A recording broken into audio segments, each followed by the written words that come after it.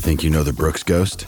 Think again. Introducing the all-new, better-than-ever Ghost 16. Now with nitrogen-infused cushioning for lightweight, supreme softness that feels good every step, every street, every single day. So go ahead, take your daily joyride in the all-new nitrogen-infused Ghost 16. It'll turn your everyday miles into everyday endorphins. Let's run there.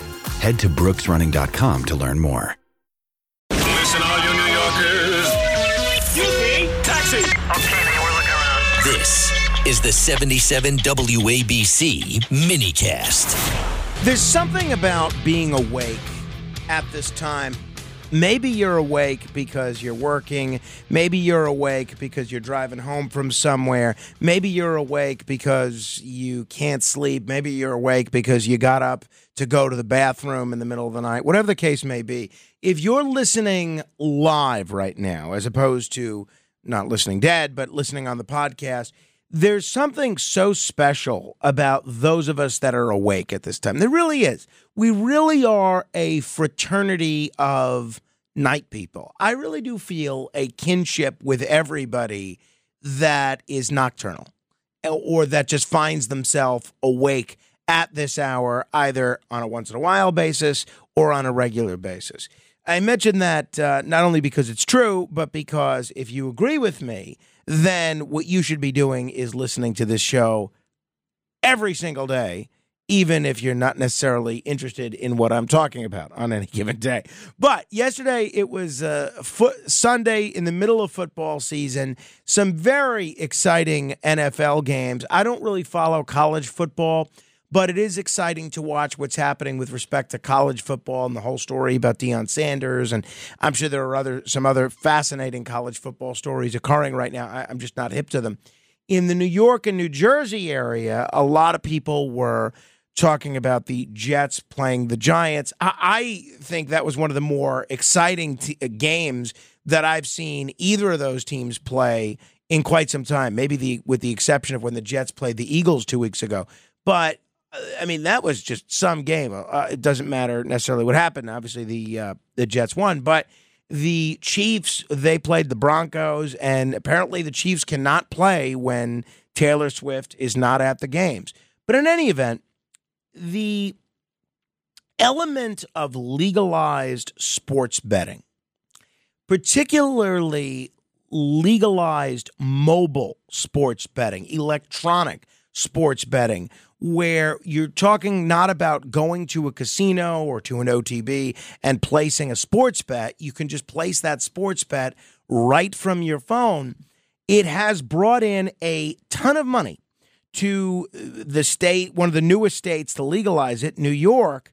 It brought in so far $727.4 million in tax revenue last year, because New York and Rhode Island have some of the highest taxes in the country on what they charge these these sports betting companies.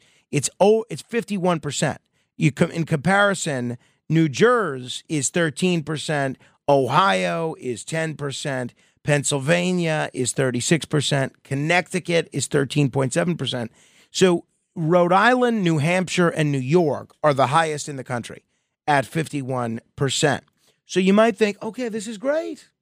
This is great that people are getting to bet on sports legally. They don't have to go to some gangster. They don't have to go to a bookie. And they're able to place a bet that they would probably place anyway. And we're not wasting resources trying to arrest all these people placing illegal bets or all these bookies taking illegal bets. There's some semblance of regulation that folks are, they're going to, if they win, they're going to get paid. They're not going to have somebody skip town. But there's also been a tremendous uptick, and this was entirely predictable. There has been a tremendous uptick in problem gambling. There has been a huge increase of calls to the gambling addiction hotline, something along the lines of 26, 27%. It's almost 30%. But I also wonder, there's a lot of concern from a lot of activists and others about what about the people that aren't calling the hotline? And there's a lot of concern that with the ease of legalized sports gambling, this is creating a whole new generation of young gambling addicts. Now, look, I want to be very clear. I'm a gambler. I do not do this electronic gambling, honestly, because I'm afraid that I would get carried away. I like to go to a casino, bring exactly how much money I am prepared to lose, and play with that money. And if I win, great. If I lose, well, it's not great, but you could deal with it. I just get concerned when it's so easy to move money around and just click a few digits and you're betting $100 here, $100 there. Very soon, I could see that getting carried away. So I would just as soon not do it. And when I go to gamble, I like the whole experience. It's not just making money or placing a bet. It's, it's trying to, it's going, having a drink. It's, hanging out. I like the whole vibe in casinos. So this is not for me, but I recognize it is for a lot of people. And I'm trying to wrestle with this because, on the one hand, I certainly don't think sports gambling should be illegal. People do want to do this. They want to. I'm in a football pool. I mean, it's a couple of bucks. It's almost nothing. I'm in a football pool, and it is kind of fun to see which teams you pick and how they do. And people want to gamble. Should they go to jail for gambling? Should somebody go to jail for taking their bets? No, of course they should. But how do you balance the fact that this is an activity that everybody wants to participate in, that people are going into presumably eyes wide open, with the fact that it's so easy for people, especially young people, to get hooked on this? Now, in New York, what they did, and I think other states have done something similar, they decided to make a portion of revenues from mobile sports betting earmarked for problem gambling services. The law requires 1%, that's about $1.6 million of the tax on mobile sports betting revenues, to be set aside for these services.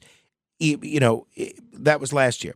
So for each successive state fiscal year, problem gambling services will receive $6 million from those revenues. So spending on problem gambling services is increasing, but is it keeping pace with the rate that people have problem gambling?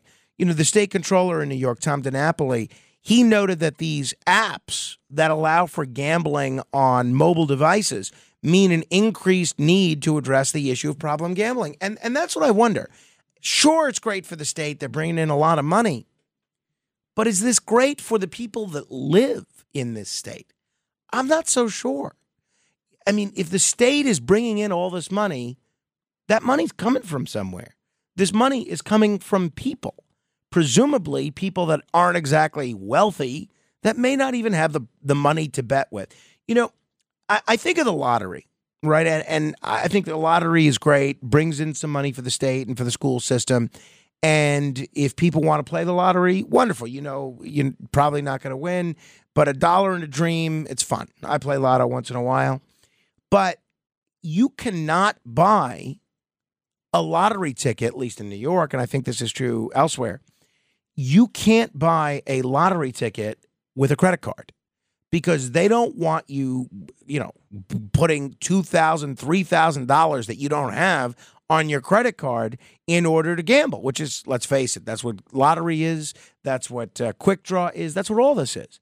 And I just wonder if maybe the ease of this mobile electronic sports betting is something that we need to pump the brakes on. I was thinking of the cigarettes, the cigarette vending machines. Smoking is still legal, although it's getting closer and closer to becoming illegal by the day. But smoking tobacco is still a legal thing. But the cigarette vending machines, which used to be everywhere, bars, restaurants, you very rarely see them anymore, because the thought was it would be easy for children to access them. So rather than talk about making sports gambling illegal again, I really wonder if we should take a step back. Now, it doesn't matter what I think, because it's never going to happen. Anything that brings in $700 million for any state, they're not going to do anything to change it. Well, the only thing they would do to change it is make it so that they can take in more money. But the fact that New York and other states are in such a hole financially, and they are raking in this dough thanks to mobile sports betting, it's never going to change, but I kind of think it should. When you need mealtime inspiration, it's worth shopping Kroger, where you'll find over 30,000 mouth-watering choices that excite your inner foodie. And no matter what tasty choice you make, you'll enjoy our everyday low prices, plus extra ways to save, like digital coupons worth over $600 each week. You can also save up to $1 off per gallon at the pump with fuel points. More savings and more inspiring flavors make shopping Kroger worth it every time. Kroger, fresh for everyone. Fuel restrictions apply.